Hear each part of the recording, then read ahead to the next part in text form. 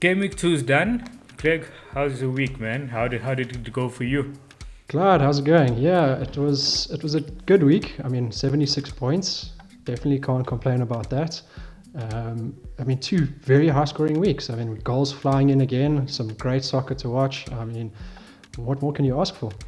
Yeah, man. So just looking at it, the first week the average points was 61. Game week 2 the average points was 56, which is so rare to have average scores above 50. So to have it 2 weeks in a row is quite fascinating. I suppose it just shows how I suppose the West Ham guys have been really bailing out most FPL managers over there. As for Exactly. me, yeah, I reached 71 points, and because of that, at the top of the episode, I feel I need to give Michail Antonio his flowers while he's alive. You know, man, what an FPL legend. 80th minute, 84th minute to come up with those two goals. And not only was it 8 points from his goals, plus the three bonus which followed with it as well. Yeah. That was absolutely amazing. That saved my week really. So Yeah, yeah, they say a fit Antonio, you just can't not have him in your team. exactly. He's almost like a fixture-proof player. It doesn't matter whether he's playing against big teams. It doesn't matter whether he's playing mid-table or relegation candidates. He's just a gift that keeps on giving in FPL. What an amazing player!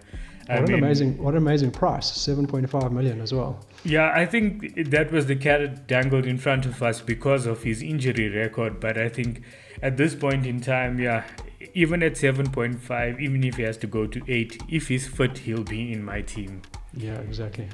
Yeah, so looking at just looking at my team over here, obviously I have some questions that I'll need to answer over my team. A few decisions I'm going to need to make because I have the three premiums at the moment with Salah, Fernandes, and Son. Yeah. And that was never going to be sustainable. It's affected the balance of my team. So, I've never liked the idea of having four defenders starting to begin with. I think we spoke about this during the preseason recordings as well. But it was Tsimikas who changed my mind, and I saw it as an opportunity, but I think it's now starting to catch up.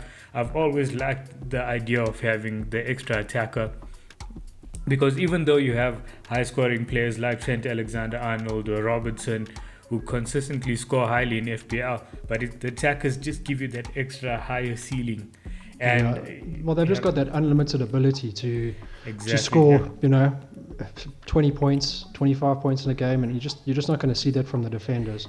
And I think that's probably one of the biggest reasons that I ended up going Bruno and not having him in my team to start off with, is because when I did scroll through, for the first few weeks it was going to be fine, but as soon as I started scrolling through on my fixture, my team planner, to game week 4 onwards, it suddenly became very difficult to maneuver my team around I sort of thought, if things change and I want to bring players in and want to do things, what are the sort of moves that I'm likely to make?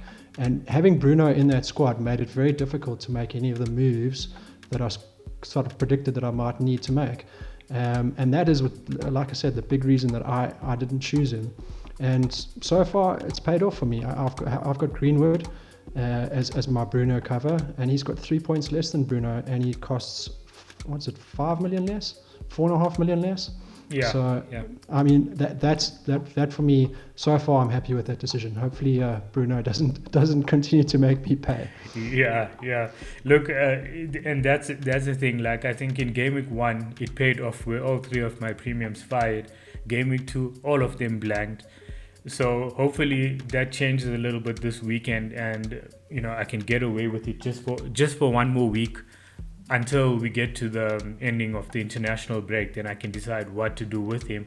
But it looks Yeah. like depending on looking at, let's say, no drama with players coming back and needing to isolate or whatever, I'll have 2 free transfers to make during the international window, and I'll have to make a decision on either one of Fernandes and Son, and Yeah. and decide. I think you have to pick between the two of them. Yeah. And there has been some good news on the players' quarantine front. They've said that none of the Premier League clubs will be releasing any players to countries that are on the red list. So essentially, any players that would have to quarantine aren't going to be going on international duty. Okay, so well, I suppose that's good news for FPL managers and Premier League clubs all over. And so exactly that. I'll have 2 free transfers that are, and it's kind of what I've always planned, to take 2 free transfers into the international window, because 2 weeks is such a long time. You just don't know what can happen with injuries or whatever it is. And also I felt, okay, with two free transfers, it gives me the opportunity to jump on a specific bandwagon, like Said Ben Rahma or someone like that, to be able to at 6 million bring him into my team. And especially if I move one of Fernandes or Son out of my team, that allows me 2 good mid-priced midfielders, the Jota, Greenwood, Ben Rahma, those type of players. There's a few options emerging in that bracket. Yeah, Jota looks good. I mean, I was surprised that he started again, and it seems like he might be getting that starting role more often now. And I think now that Tsimikas' time is up and Robertson's going to be back, I think a lot of people are going to be rolling him out and rolling Jota into that midfield, because at 7.5, if he's getting 60 to 70 minutes every game, he's just too good to as an option for FPL. He's just almost an essential. Well, here's some numbers for you on Jota. He has in terms of goals to XG differential, he's exceeding his XG by 1.22. So his XG is 0.78, which is not that high. I think it's about number 10 on the, in the overall. But in terms of the difference, I mean, he's scored twice now, and so it's 0.78 XG with 2 goals. So he's exceeding it by 1.22, which is the third highest. Yeah. The highest differential is Bruno, which is obviously the bulk of it came from the first game against Leeds. But I can tell you none of it came from the last game, thankfully. That was quite a surprising result there. And then Greenwood is second, where he's got 2 goals from an XG of 0.42, which is absolutely amazing as well. So, that's a difference. He's exceeding his XG by 1.58, which is, it just shows what a quality finisher Greenwood is. And then, like I said, Jota is third, and Said Ben Rahma is fourth, where he's got an XG of 0.83 and with 2 goals. So, he's exceeding it by 1.17. And those are the 4 players whose differential between goals and XG is over 1. And everybody else is under 1 at the moment. Yeah, I mean, it's, with a small sample size, we've had 2 games. There's always going to be huge variance in these numbers. And that's the problem we face also as managers when we're trying to choose who to bring in and who's a bandwagon and who's not. It's very difficult because when your sample size is so small, you've got to kind of maybe use your eye test as the thing to choose to make your final decision, because at the moment it's going to be very difficult to just purely back these numbers. Yeah, sure. I suppose so, and that's why, especially with players who are not established, and especially as FPL assets, I try to, I won't say ignore them, but I take it with a pinch of salt. But especially with players like Bruno or Greenwood or Jota, they now kind of have built up a track record in FPL.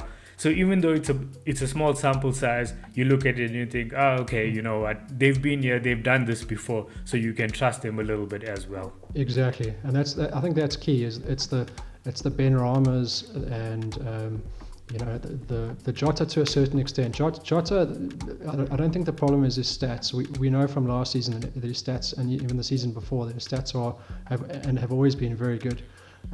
It's the minutes that he's going to play that's key, I think, with Jota. Especially around that 60-minute mark or coming on for 30 minutes, it becomes a bit of an issue. Yeah, exactly.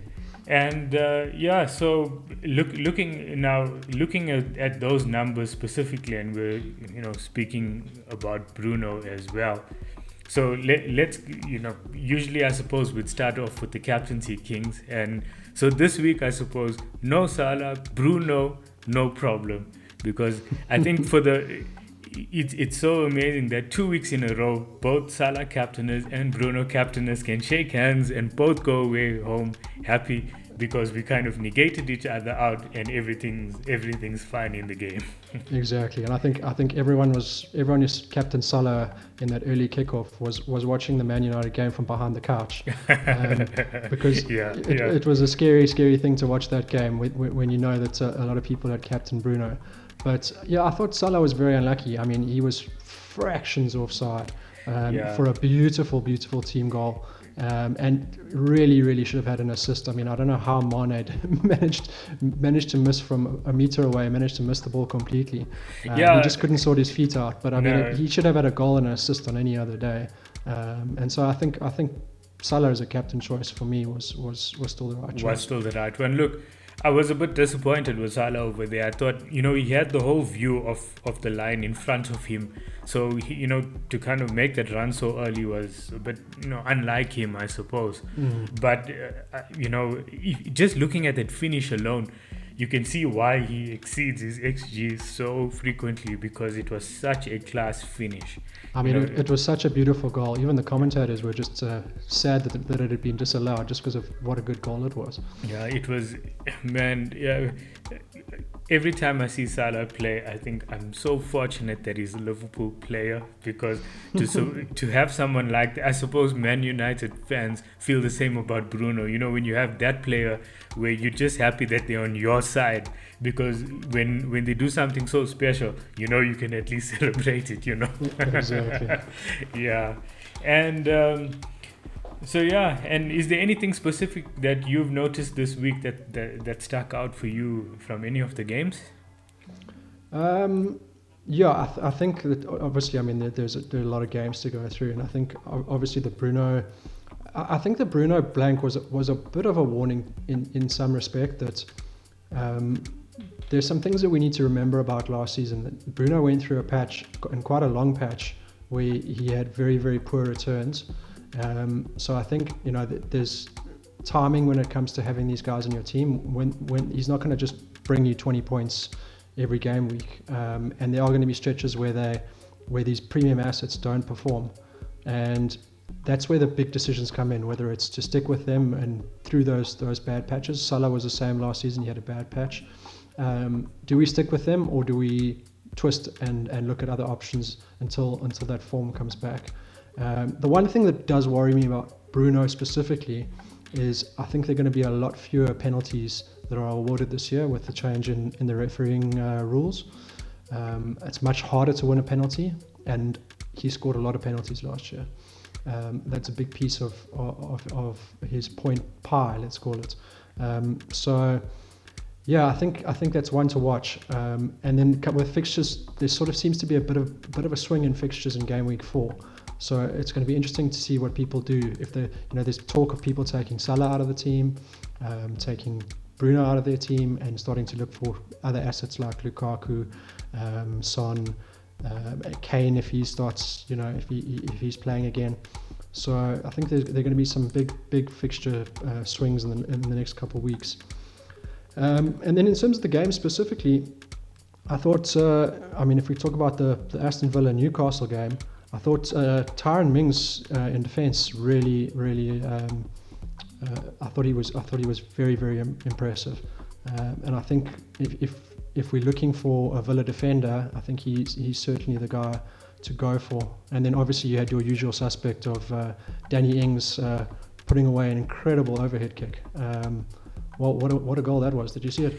Yeah, and Danny Ings, that is why I love having him in my FPL team, is because he's the type of player who can a player who can feed off scraps and get you a goal in a game is so vital in real life, and then to have that in FPL as well is just a bonus, because he's a real old school striker. Yeah, he's such a brilliant finisher. So to have him in the team, like, even though maybe the Villa the Villa attack hasn't been I suppose they're yet to click this season fully, and I suppose it makes sense because there's been so many changes to that team.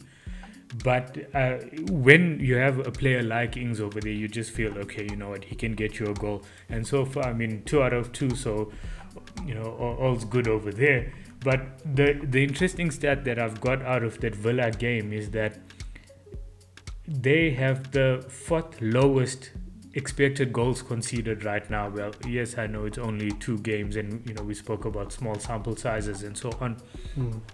But the expected goals conceded is 1.55. Now, they conceded those what was it, 2 goals against Watford. Sorry, 3 goals against Watford, and then they kept a clean sheet.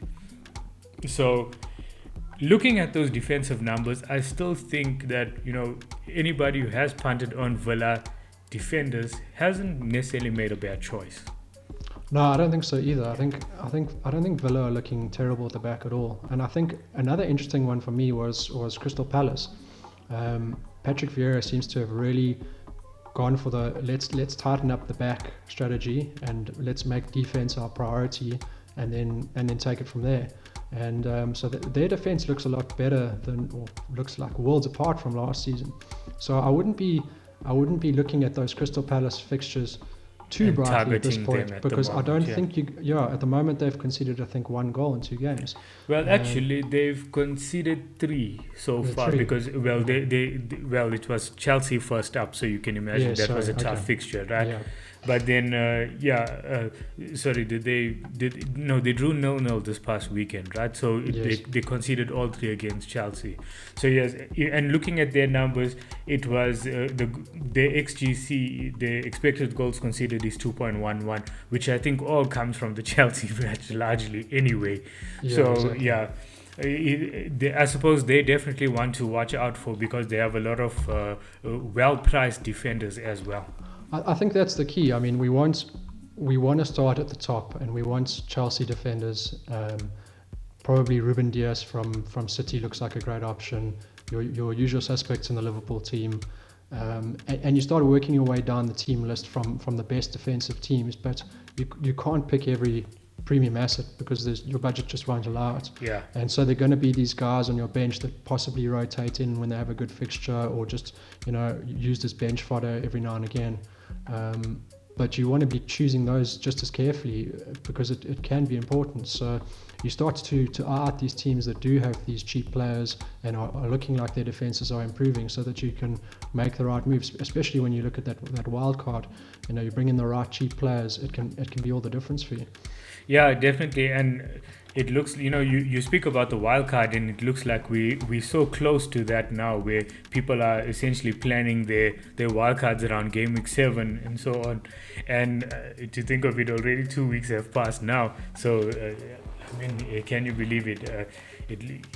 That we're effectively planning for 5 game weeks away from now, which feels ridiculous. Yeah. But yeah. Well, I think there were a few rage wildcard buttons pressed for the guys that didn't have Ben Rama in their side. Yeah. And luckily, I managed to hold myself back when it comes to that. No, definitely. I also, you know, I said last week I'm not going to make a transfer. I didn't make a transfer. So, and I was still fine with the team. Like I said, you know, okay, fair enough. I'm not happy with the balance of the team, but I think even fixture-wise, going in with the 4-4-2 or whatever into this weekend, I mean, if you look at the fixtures as well, I think it's okay for at least. I think I could manage it another week or 2, but after that, I'll need to make some tough decisions as well. Yeah, well, that's the nice thing is when you have 2 free transfers, you can either look at doing a little mini wild card and doing 3 transfers, or maybe you're able to make the sort of team changes that you need to with just the 2. And that'll usually, between the 2 or 3 transfers, you can usually fix most of that in one go. Yeah. And especially since, you know, I've got players in good price points as well, it doesn't make it difficult to move players on as well. So I think I'm covered over there. So looking at some other numbers over here, the one thing that's quite interesting is that though Liverpool have kept 2 clean sheets, they rank 10th for expected goals conceded, which is just below Crystal Palace. And I must say, towards the ending of that game with Burnley, I was literally praying because it's thanks to Allison that we that we ended up coming away with a clean sheet, because we were so close to conceding over there. Yeah, I think it's happened in both games where we've given away sort of almost a lapse in concentration and given away a really golden chance to the opposition. And Allison's bailed us out, fortunately. But yeah, that's the problem, I think. The Liverpool defence is still... the guys are still coming back together in terms of Virgil van Dijk being back. And I think it will be a strong defence, but just need to cut out those big chances that they seem to be giving away. Yeah, and if I look at the trend over the last 2 or 3 years, you'll notice that most of the big clubs, the defenses take some time to settle into the season, and it's happened at Liverpool as well. I think, when was it? The season that we won the league, we kept on. I remember at the beginning, when Alisson got injured and then Adrian came into the team, we won all of those games, but we kept on conceding one all the time. We weren't conceding lots, but just enough to wipe out all clean sheet points. And a lot of us, well, I know myself specifically, I doubled up. I think I had was it Robertson and Virgil, so that I could save a bit of money.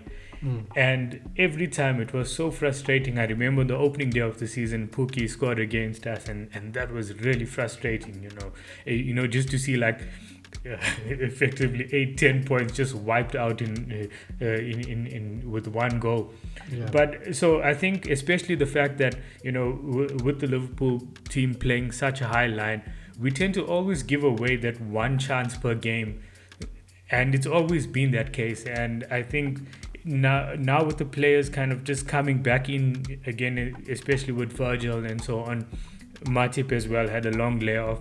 I think it will take some time, but over the next few weeks or months, I think we'll start to see them really improve and become a more solid defensive unit. Yeah, I agree. I think they'll settle down, and I think it's one of the best defenses in the league for sure. Interestingly enough, Brighton came through with their clean sheet this week, which was great. Everyone was talking up the Brighton defensive assets before game week 1 started, and it's nice to actually see that at least a clean sheet comes through early on.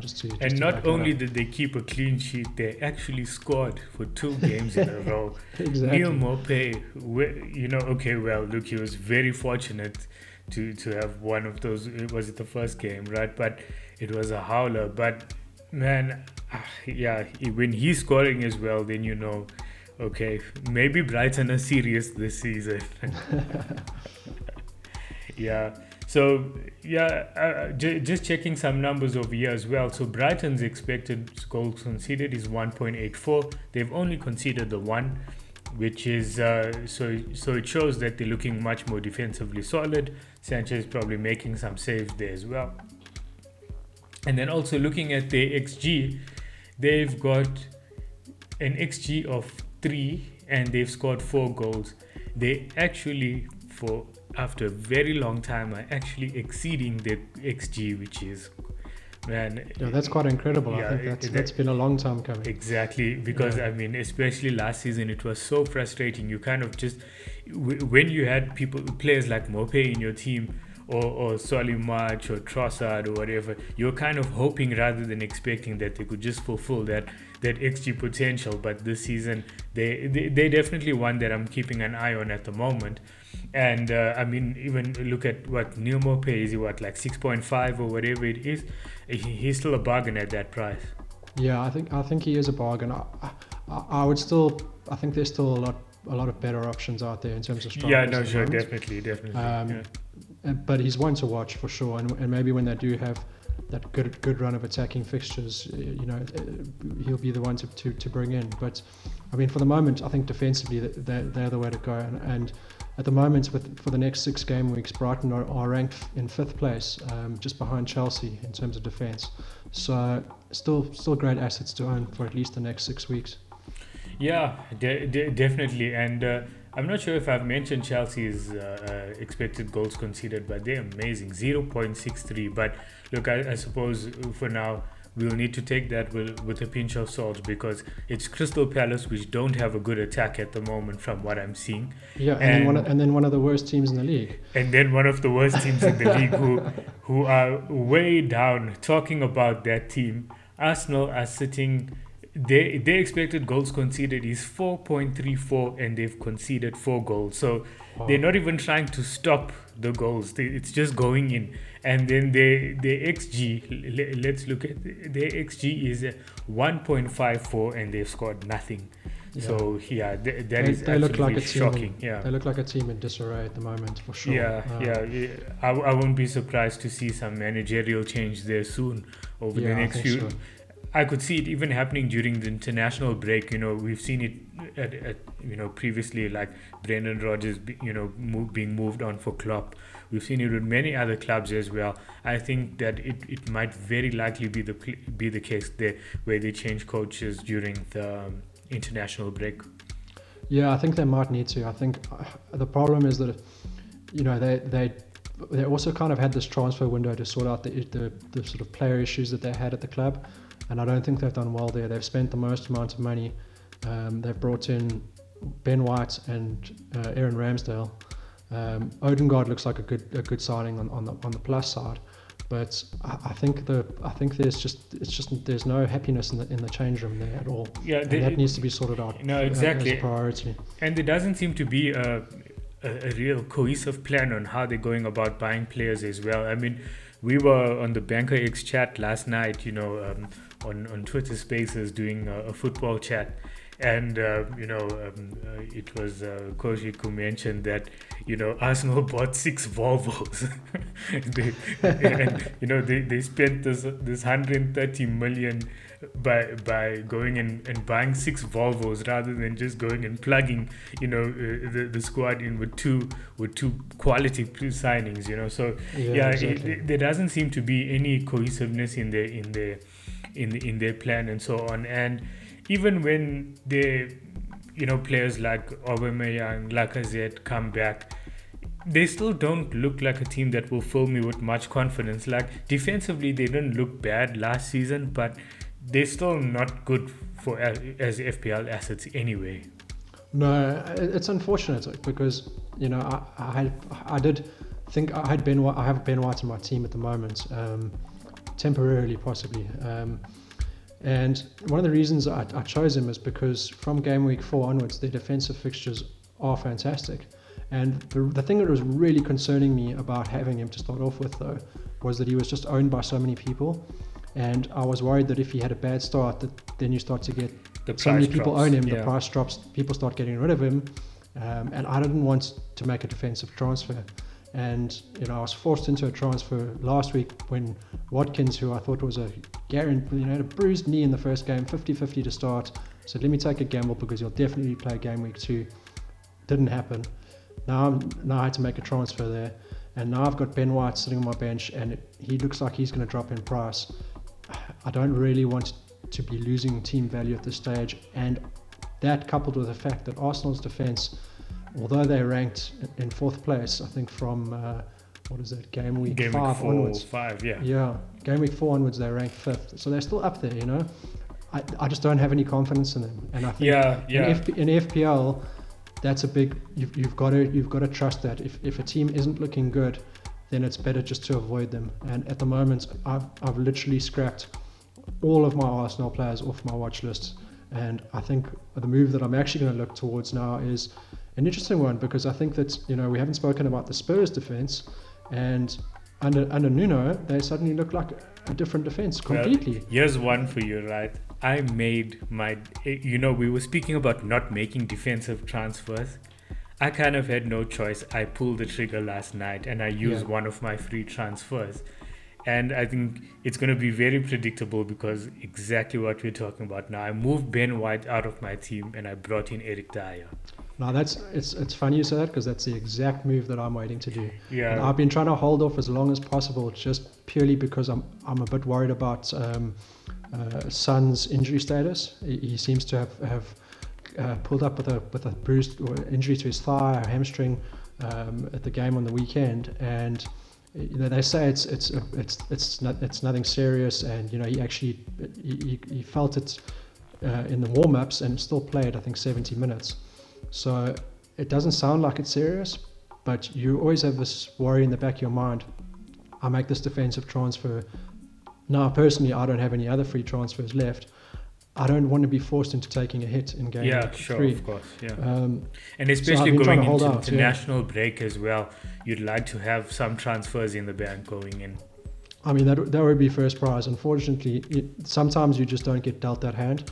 And that's my case, where I've basically been forced into a transfer each week, and I'm going to be forced into one this week either way, whether it's replacing Son or replacing Ben White.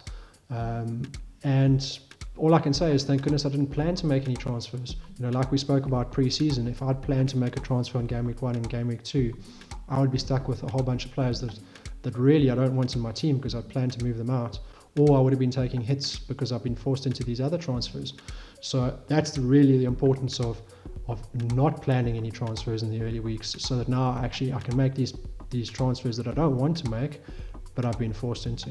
Yeah, I'm with you there. And look, I have been forced into this transfer because my issue is Joe Feldman probably won't play this weekend because he only arrives back into training on Thursday, I think.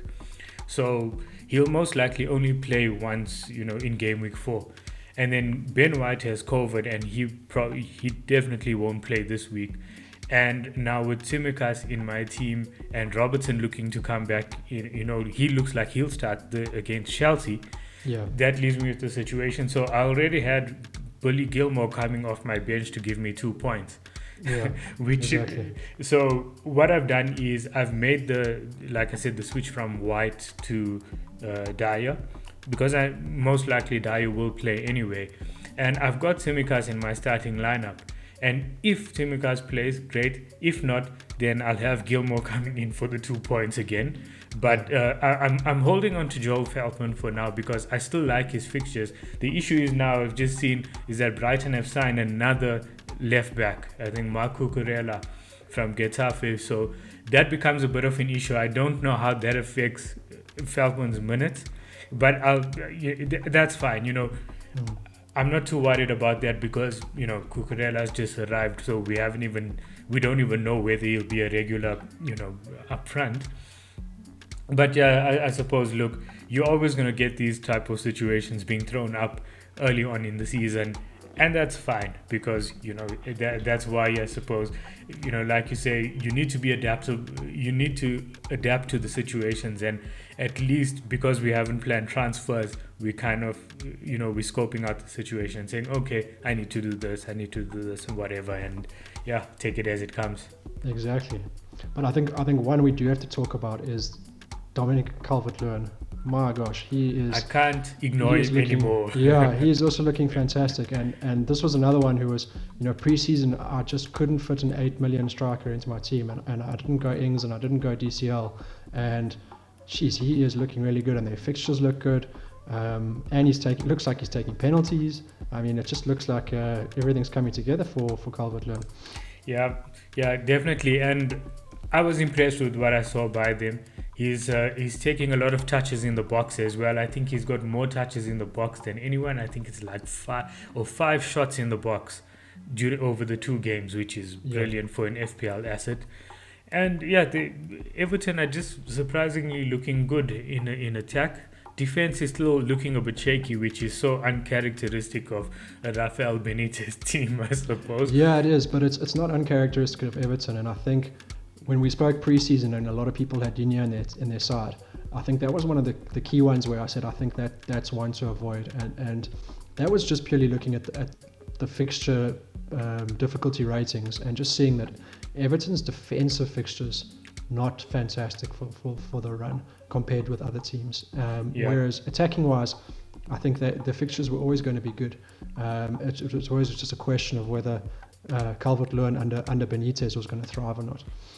Yeah, exactly. And so Everton are on my watch list at the moment. Not the defenders, definitely the attackers, specifically Calvert-Lewin. Yeah. And talking about Everton, let's look at their opponent in Leeds, who you can never have one of these conversations without mentioning Leeds. And I spoke about Rafinha and having him in my team, and finally he came through for me with that goal. Yeah, what a fantastic goal as well. Brilliant goal. And I was urging him on at the end to please shoot to get the second one.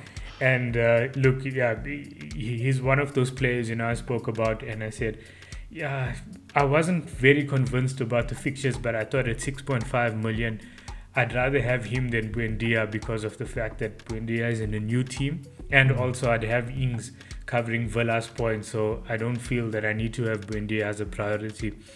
And yeah, I'm just so happy to have Rafinha in my team. Like, yes, okay, fair enough. I know for a little bit cheaper I could have had Ben Rahma, but now we're talking about crystal ball stuff here. And look, to be fair, so many people had Said Ben Rahma in their teams that I can't call it that, to be fair, because a lot of people looked at the numbers and said, look, what, he looks good for attacking returns. But in saying that, to have a goal from Rafinha finally, it was so worth it. And he's got another good fixture coming up this weekend as well against Burnley away. Burnley, who are looking quite suspect at the back at the moment. I mean, their expected goals conceded is now sitting at 4.51, which is the second worst after Newcastle at 5.52. So I wouldn't be surprised to see Rafinha maybe even hauling in that game. Yeah, he looks, I mean, like you said, tried and tested. I think that Rafinha over Buendia was a great move. And Benrahma was difficult because I think the whole of FPL Twitter had Benrahma in their teams, but not many other people.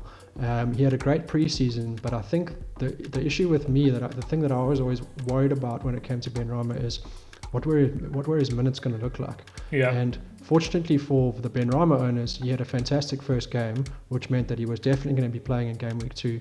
He's had a fantastic Game Week 2, and suddenly he becomes a fixture in the team. I don't think Moyes talks very highly of him. Every press conference he sort of sees, instead of saying, oh, that was a fantastic performance, what a player, he always makes these weird comments where he's like, yes, he's getting better, but he still needs to work on this, and he doesn't really talk up Benrahma at all, which is quite different to other managers. A guy like Jurgen Klopp would be screaming from the stands at how amazing this young player is and so good to have him in my team, and that I think those comments, even after the first game from Moyes, was made me a little bit nervous of him still. But he really, Benrahma is showing himself also to be I'll put it on record. If you're talking about real life football, the two players that I'd love to have at Liverpool are Rafinha or Said Benrahma. I think they're such exciting players to watch. Yeah, I think I'd take Rafinha. I'm not convinced. I think so too. I'm not convinced on Benrahma's quite yet. But I think Rafinha, for me, you can see that there's quality there. Yeah, I think I just like them because they're the type of players where they get you off your seat. They're those exciting players, and even as a neutral watching them, you're pumped up to see them play. So yeah, I think it's for very superficial reasons, I suppose. But yeah. And so now looking at Spurs, we spoke about their defensive assets, but just checking out their XG over here, they sitting at an XG of 2.59, and they've scored two goals, right? So over the two games, so they're not that fluid in attack at the moment. But it seems like they're playing like a typical Nuno team who are strong very organized, strong defensively, and they can hurt you with limited opportunities. Yeah, I think they played City in the first game, where City were all over them for the majority of the game, and Wolves aren't on a bad defensive side. I mean, they come up quite sharply in the rankings. I mean, from this week they're already the 7th best defensive team, and then they go to 6th and 5th by game week 6.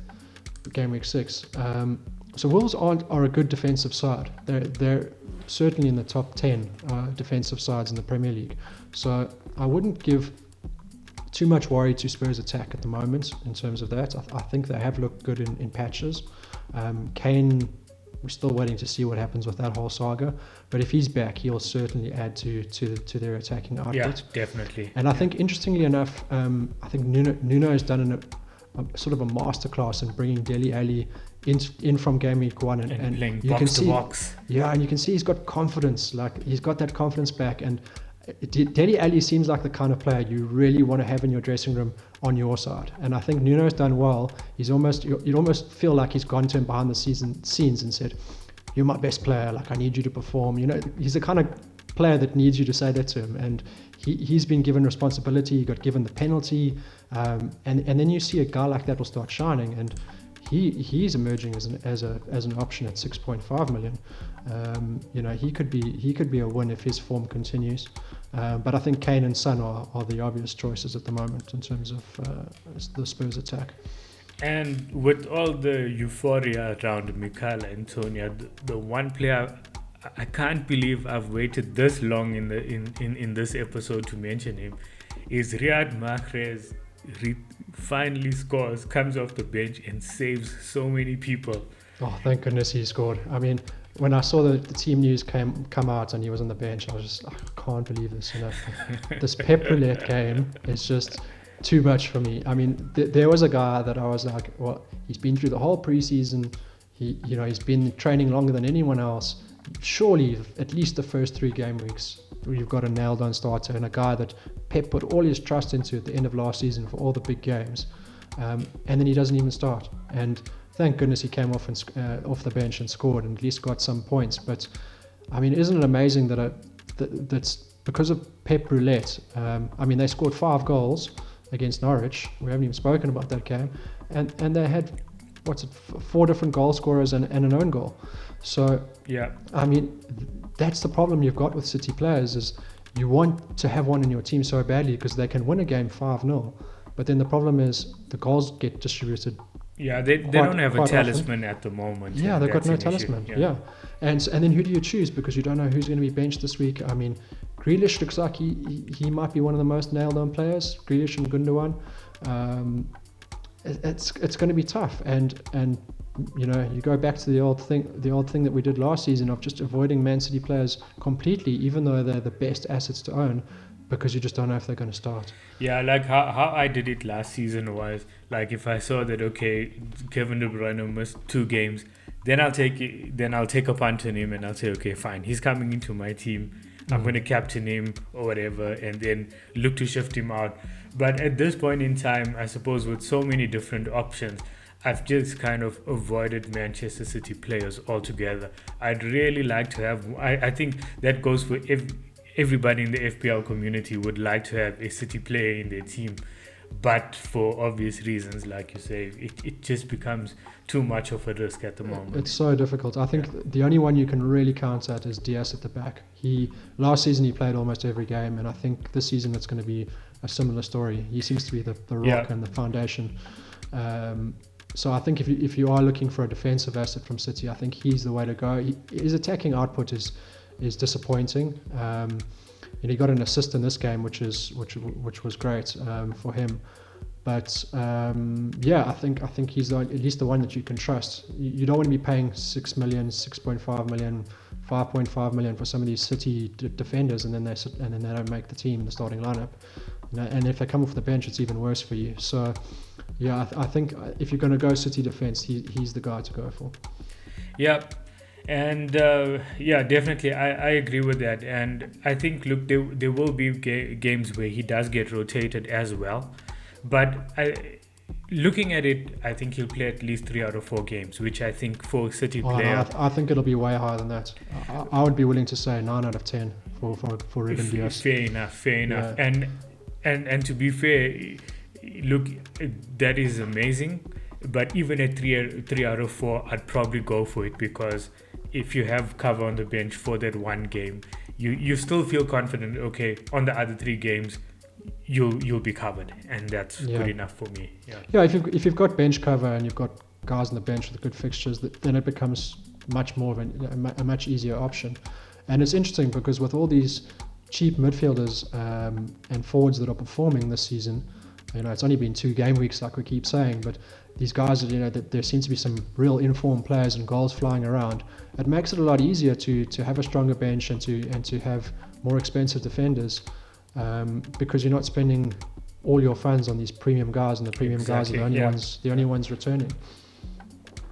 Yeah, definitely so. And then talking about premium defenders, I think, to wrap up this specific episode, looking at Manchester United's defense now, they've got expected goals conceded of 1.33. They've conceded 2, and such a weird game, but Enshock still came out with 2 bonus points.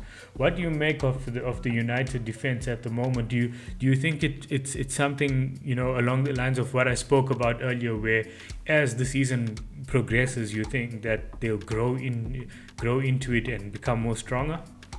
Yeah, they should get better. They've also got Varane coming in. Definitely. I mean, he'll make a huge difference. He should make a huge difference. I think Shaw's 2 bonus points. That must be one of the lowest bonus point scores I've ever seen in my life. He did it last season points as well. Yeah. I mean, it was incredible that Greenwood on 21 got 3 bonus. I mean, it was really, really low stuff. And disappointing result for United to draw with Southampton and concede. I think everyone was banking on a clean sheet there. Yeah, I was looking at a full house over there, clean sheet and some attacking returns, and it just never come. Yeah, well, look, that's it for this episode, and then we'll do a preview of Game Week 3, which will come up soon. Okay, cheers, Brilliant. Greg. Thanks, Glad.